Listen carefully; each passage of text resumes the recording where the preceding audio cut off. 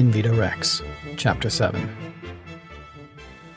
Of all the great noble houses, none is so openly hostile to the public as that of the Wilde clan. The Wildes own more property than any other two houses combined. Occasionally, a new scion will make a foray into business, selling off land for influence, but those attempts have never ended well. The most successful of the Wildes have been those who stayed with the family, using rental income to purchase more land and build upon the largest agricultural center in the Americas. Little is known of the Wildes, which is not entirely accidental. They are rarely seen in public, choosing instead to engage in pursuits on their own land. When a Wilde is in attendance, it is generally known that the press will be forbidden. In 2277, Warren Wilde attended Texas A&M in pursuit of his bachelor's in plant and soil sciences. His father was embroiled in an unpopular war in Venezuela, and the young Warren found himself harried by local College Station press. In response, the student declared that no members of the press will be allowed on school grounds. The university threatened suit until it was realized that the Wilde family owned all of the land leased by the university. Young Wilde declared that he would use his power as a landowner to change the lease and evict the university if they did not accede to his demands. This became a larger political issue than his father's war, but no one could report on it for fear of prosecution. In the end, the Texas State Supreme Court upheld Wilde's interpretation of the lease, and the university barred all press. This marks the first time in the university's history that the Battalion, the school newspaper, was shut down. While the story seemed excessive at the time, the lack of any judicial restraint served as a sobering lesson to the rest of the world. After that, the press took a careful view of any story that had ties to the Wilde family for fear of being battalioned. At the same time, editorials regarding the Wildes flourished. Many news outlets were owned by the Atherton family, who had the finances and power necessary to fight the Wildes on their own ground. After an Atherton newsie took the Wildes to task for their censorship, the Wildes threatened to evict the newsie from its lot. The Atherton family relocated the newsie headquarters while making the argument to the Supreme Court that a news corporation had a First Amendment right of personhood. The legal battles were long and costly and ended with a stalemate of sorts. The news organizations backed away from covering the Wildes, while the editorials continued their full-throated recrimination of the family.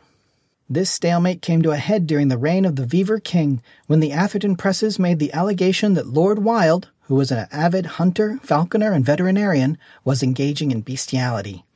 The stain of this allegation hurt his only daughter socially and forced the family into further seclusion. Sadly, the actions of King Augustus only served to worsen this struggle. An excerpt from Our Nobility, Our Noblemen, A Treatise on Government by Christian Jacobs.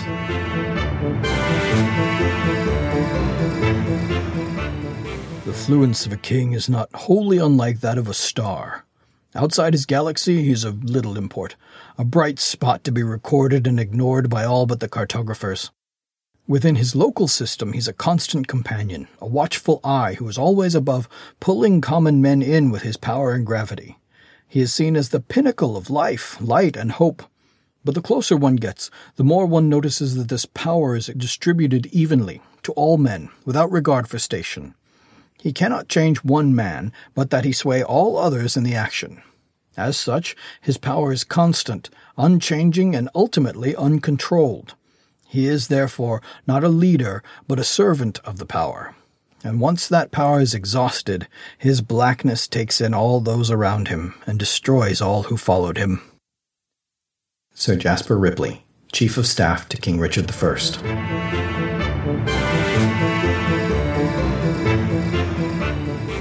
Dizzy sat near the window to watch as the hopper descended on Flint.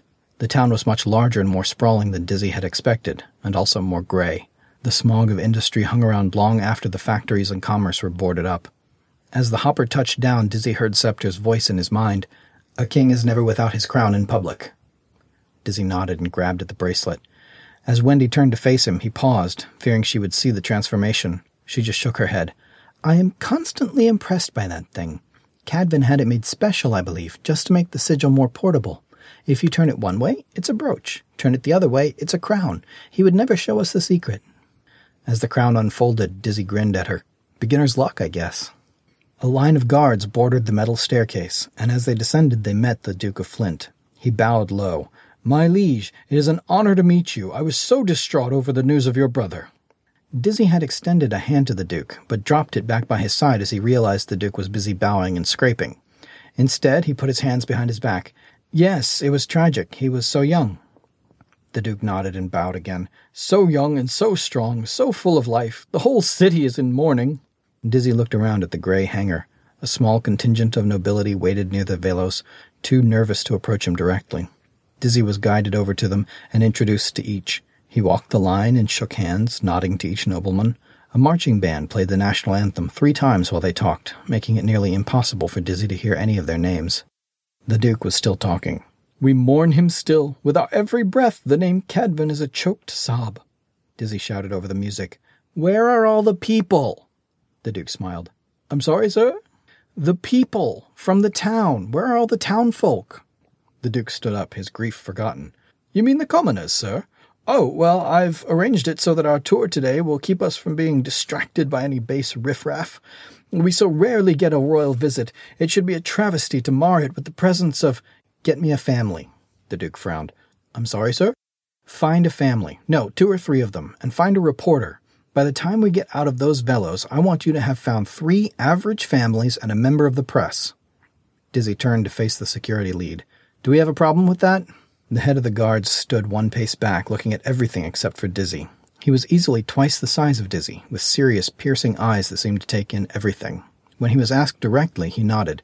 Let my people see them first. I'll want scans and basic backgrounds, but we can do it.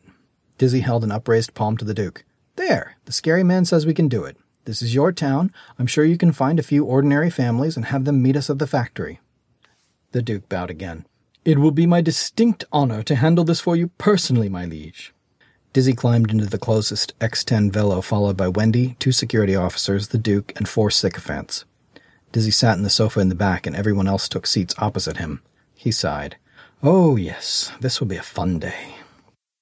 As the velos pulled up outside a huge factory, Dizzy saw the tableau set for him. 3 sets of people, each with 1 father, 1 mother, and 1 child, all dressed in the nicest clothes the commoner could afford.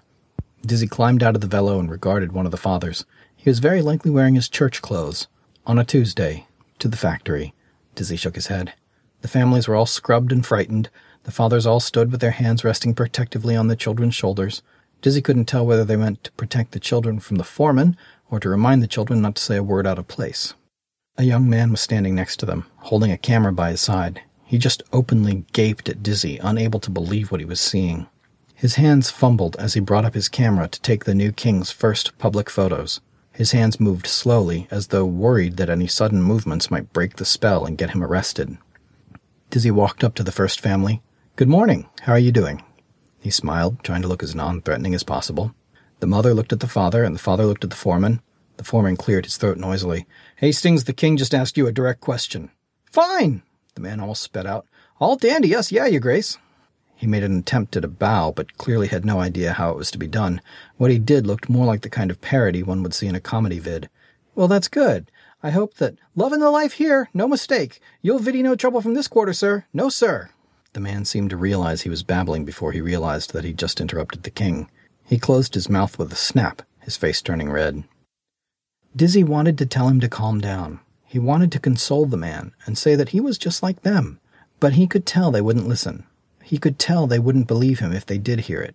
He reached out a hand to the father, who took it quickly enough, but had barely any grip. Dizzy sighed and looked at the other 2 families. One of them had a child with a shock of red hair. Dizzy almost laughed at that. They tried so hard. He turned to one of the other families. There was a child, a little girl in a white and black dress 2 sizes too big for her. She had shiny plastic shoes with a buckle on each and white stockings. While her parents were starkly afraid, she seemed jubilant just to be able to dress up. Dizzy said, Come here, child. He knew asking politely would only confuse them, and sure enough, the father practically pushed her over to him. Dizzy knelt in front of her to put them at eye level. He asked, What is your name? Cindy. The child was clearly fighting between her instructions to be quiet and her need to answer authority. Dizzy nodded and gestured at all the noblemen, the families, Wendy, and the Duke. Do you know what these people call me? She blinked at him, looking for the trick question. King? Dizzy puffed up his chest in mock pomposity. They must refer to his royal presence as King Augustus III. Then he leaned in and said in a low voice, But I have a secret name as well. Nobody here knows it. Can you keep that secret? The girl's eyes were wide as saucers as she nodded vigorously. He said, You see, when I was a child, I loved to spin. I would just throw my arms out and run in circles, spinning around and around and around until I couldn't stay up anymore and fell splat. He clapped his palms together. Do you ever do that, Cindy? The girl grinned as she nodded. Dizzy continued, I would spin until I fell down, and when the world stopped spinning around me, I would get back up and I'd do it again.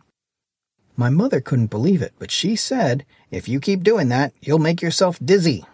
He leaned back and said, I told her, I already am dizzy. And so I was. From that day on, she called me Dizzy. And when other people met me, they thought that was my real name. For years, I called myself Dizzy. And now, he leaned in again, now that you know my secret, you can call me Dizzy, too.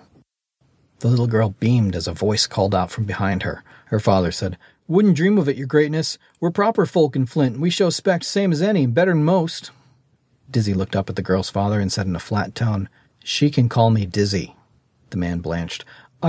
Well, as you say. Dizzy picked up the little girl in his arms and said, Now, why don't you show me around where Daddy works? She beamed. Daddy works in the factory with the rest of us. We make slime. Dizzy blinked for a moment, then cursed himself for a fool. Too much time with the lower nobility. Dizzy had been looking at the rich for so long he'd forgot just how poor the poor were. In a soft voice he said, Well, why don't you show me where you make slime? The Duke stepped in. Actually, my liege, the foreman has already prepared an extensive tour of the facility, engineered to give you the best overview of the process. Dizzy nodded. I see. He put the child down, then offered to hold her hand. Would you like to go with me, Cindy? The little girl took his hand and began to stride in front of him, fearlessly leading the silly adult. Dizzy heard a snicker from behind, but Wendy recovered by the time he turned to face her. She held one hand over her mouth for a moment, then said, My liege will have only the best guides, it seems. The foreman led Dizzy through the upstairs offices first, showing him the general sales records, recent profit improvement, and prospectus on future development.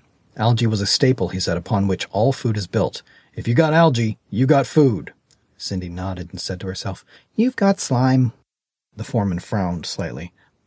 Well, as you know, algae is a prime source, not only for food, but pollution control, fertilizer, and energy production.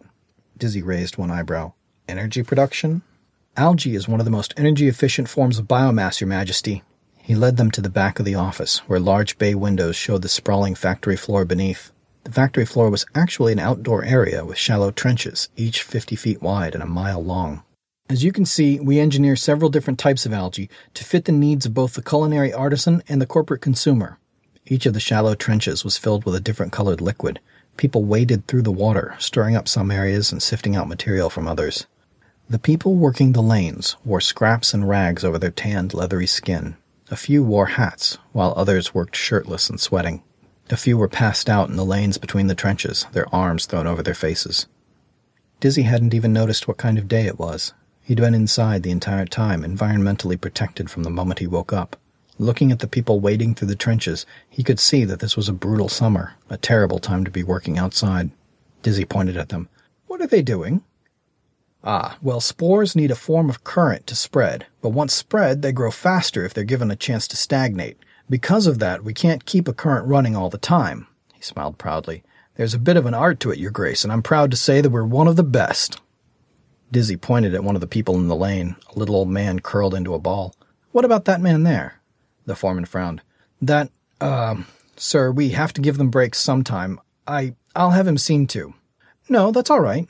But it was too late. The foreman had a comm out and was whispering into it. A few seconds later, a man in company slacks and short sleeves walked out onto the lane and rousted the worker. The old man stood up slowly, waving his arms in indignation. He was shirtless and tanned, with legs stained purple below the knees. From so far above, behind glass, they couldn't hear the old man's protests. They couldn't hear the enforcer shout, but they saw him jab a finger at the old man and point at the trench next to them. The old man reluctantly picked up his stick and stepped back into the trenches. He looked up at the office, and Dizzy wondered whether he could see them. Dizzy found it hard to speak. That was not necessary. We run a tight ship, sir. I'm sorry you had to see that. I assure you, it is not policy. Dizzy looked out at the trenches and saw children Cindy's age out there. He thought about her pretty dress and wondered if she wore stockings to cover purple legs. He closed his eyes and took a deep breath. Let's move on. The remainder of the tour was rather pedestrian to Dizzy's eyes. One type of slime looked the same to him as another. Some were chunky, some were viscous, some were brightly colored.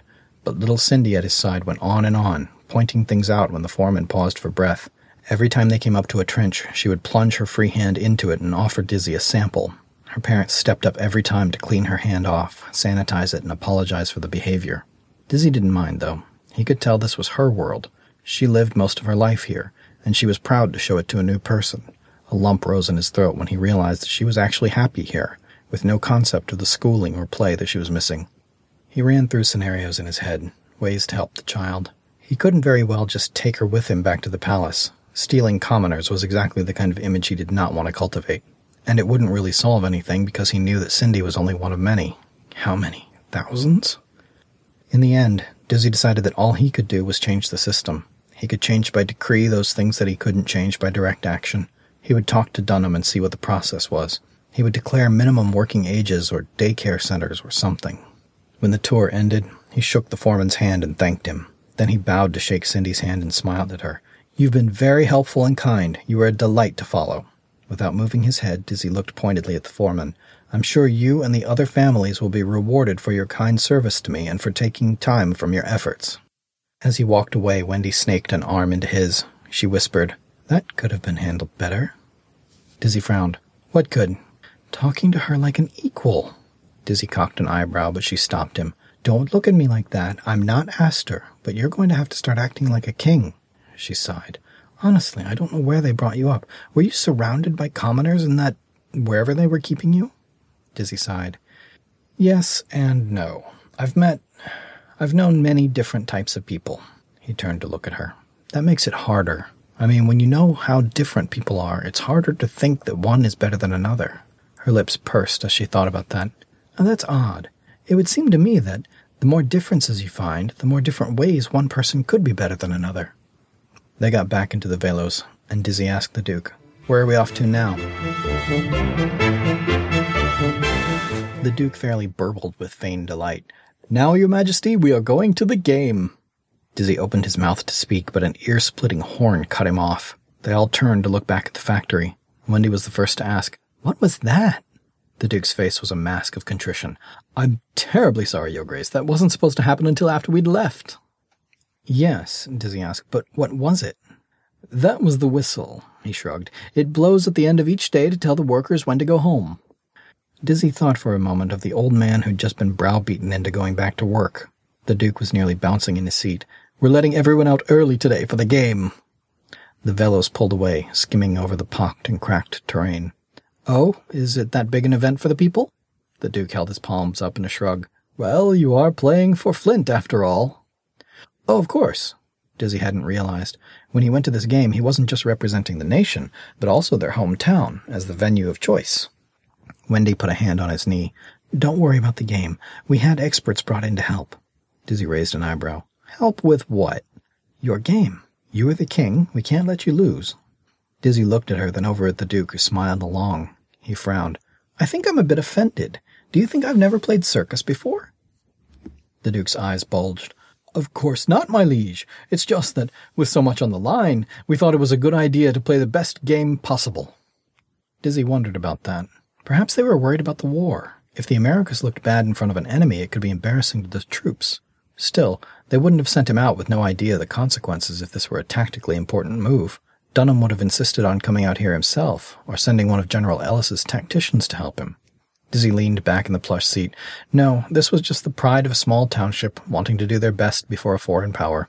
He shrugged. "Well, I don't suppose there's any harm in listening to an expert's advice." Most of Flint had been very gray and dull, so the bright colors of the stadium stood out as they neared.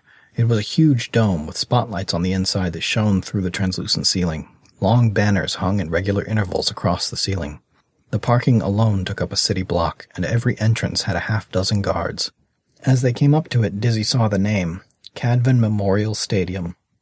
It was written in huge golden letters that could be seen for half a mile. Dizzy looked at the Duke and pointed at the name. "That's very thoughtful." He couldn't help but notice that the word memorial was in a slightly different font, as though it had been added only recently. The Duke bowed his head. "It is such a loss. The people were all looking forward to seeing him play." Dizzy nodded. "What was its name before?" The Duke blinked at him. "Before what?" "What was the stadium called before you changed it to Cadvan? I mean, I'm guessing you changed the name because you knew he would be coming, right?" "Oh no, sir. We built this stadium for this game." "Really? I mean, isn't that hideously expensive?" "Well," the Duke spread his hands and shrugged. "You're playing for Flint. It seemed only right." Dizzy started to worry about the game and the overdeveloped sense of pride his people had. The Velos moved through a darkened tunnel that opened deep inside the amphitheater. Elevators took everyone up to the royal box seats, which were, obviously, set to the south of the game field. The game of circus is not entirely unlike chess. The people standing on the field represented different pieces, whose moves eliminated other pieces. In the center of the field was a single black circle. Surrounding that was a ring of white, subdivided into quarters. Around that circle was another circle of alternating black and white tiles, subdivided into 8 sections. This pattern continued for 2 or more circles, leaving an outer ring of 32 sections. The stadium wrapped around these circles with amphitheater seating. As commoners began filtering into the lower seats, Dizzy looked around the royal suite. A buffet was already set up with the traditional hamburgers, hot dogs, popcorn, and s'mores. Dizzy grinned, trying to picture Cadvan eating this kind of snack, and he realized that Cadvan may very well have requested it. The more Dizzy thought about it, the more he realized that he didn't know much about his brother at all. He moved to the front of the box where the windows opened to the game field. Dizzy pointed outside. "I thought Cadvan didn't like being around commoners. Why would he have allowed this?"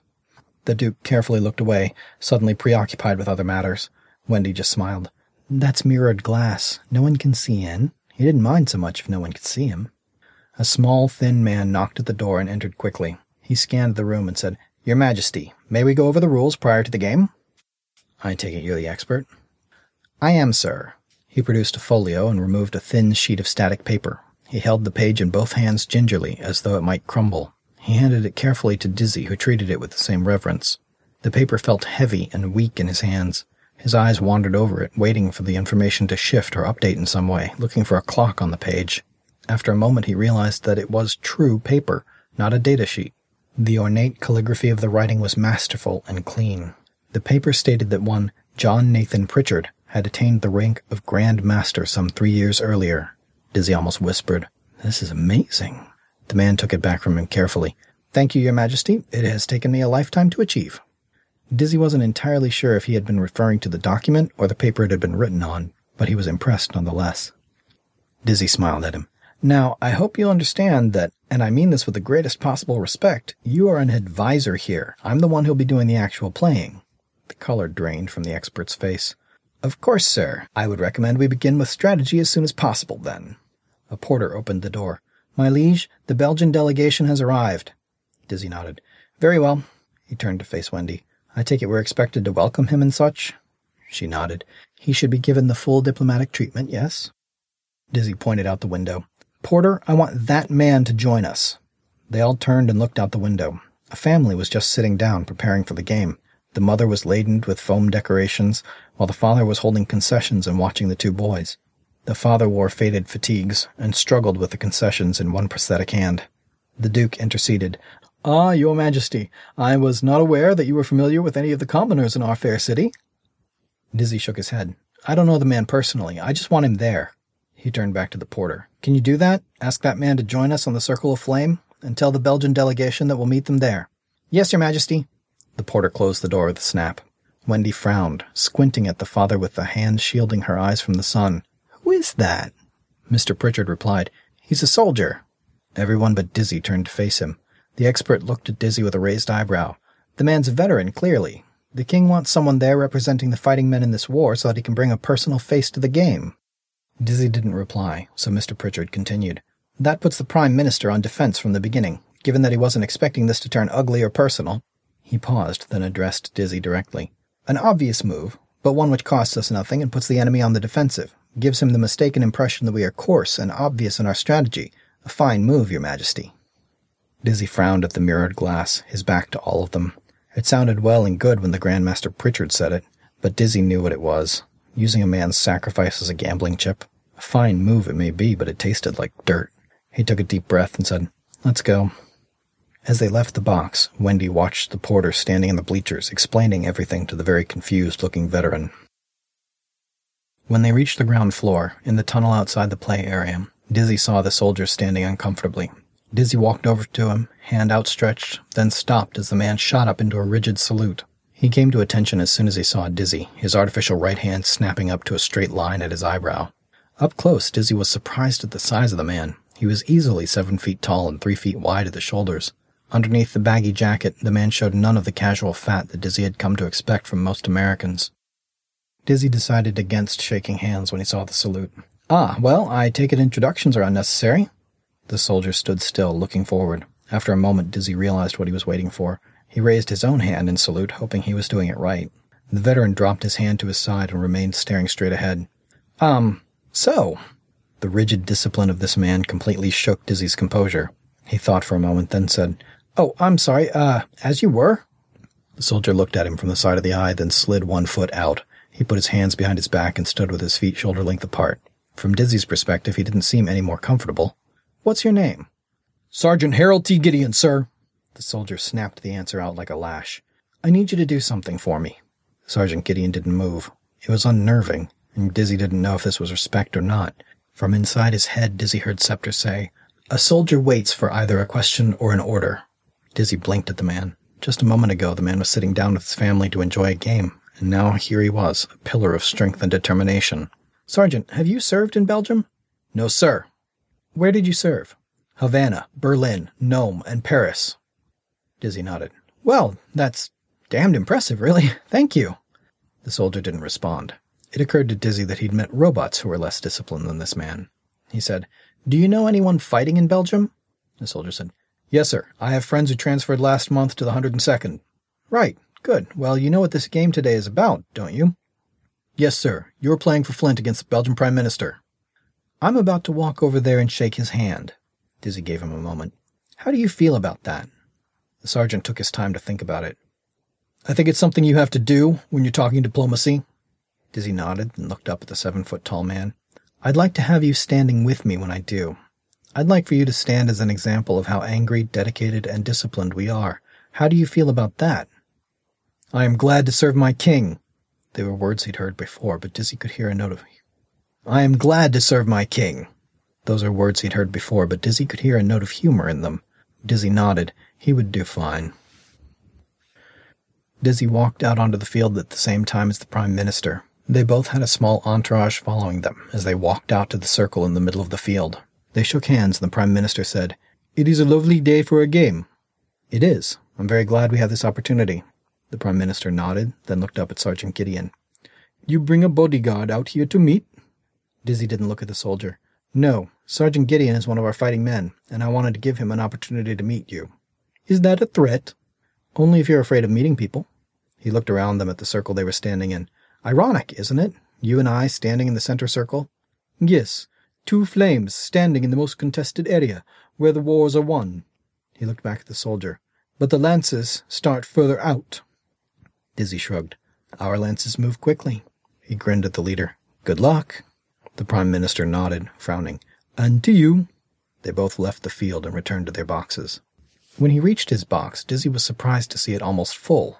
2 new groups had joined them in the royal suite. One group of sycophants surrounded a tall, thin, aquiline man with a long, sharp nose. He had bird's eyes, and they fixed on Dizzy as soon as he walked through the door. The other group surrounded a small, wrinkled man who sat in a seat next to the king's. He held a cane between his knees and rested his chin on it, frowning at the field outside. Dizzy walked over to the tall, thin man, recognizing him by his features. "Lord Atherton, it's a pleasure to see you here." The lord took his outstretched hand in a friendly shake. He was dressed in a long, pleated robe covering a vibrant, ruffled suit. The lord smiled imperiously. "I'm sure it is." Dizzy grinned at him. "I don't think I've seen you since you questioned my sovereignty in public."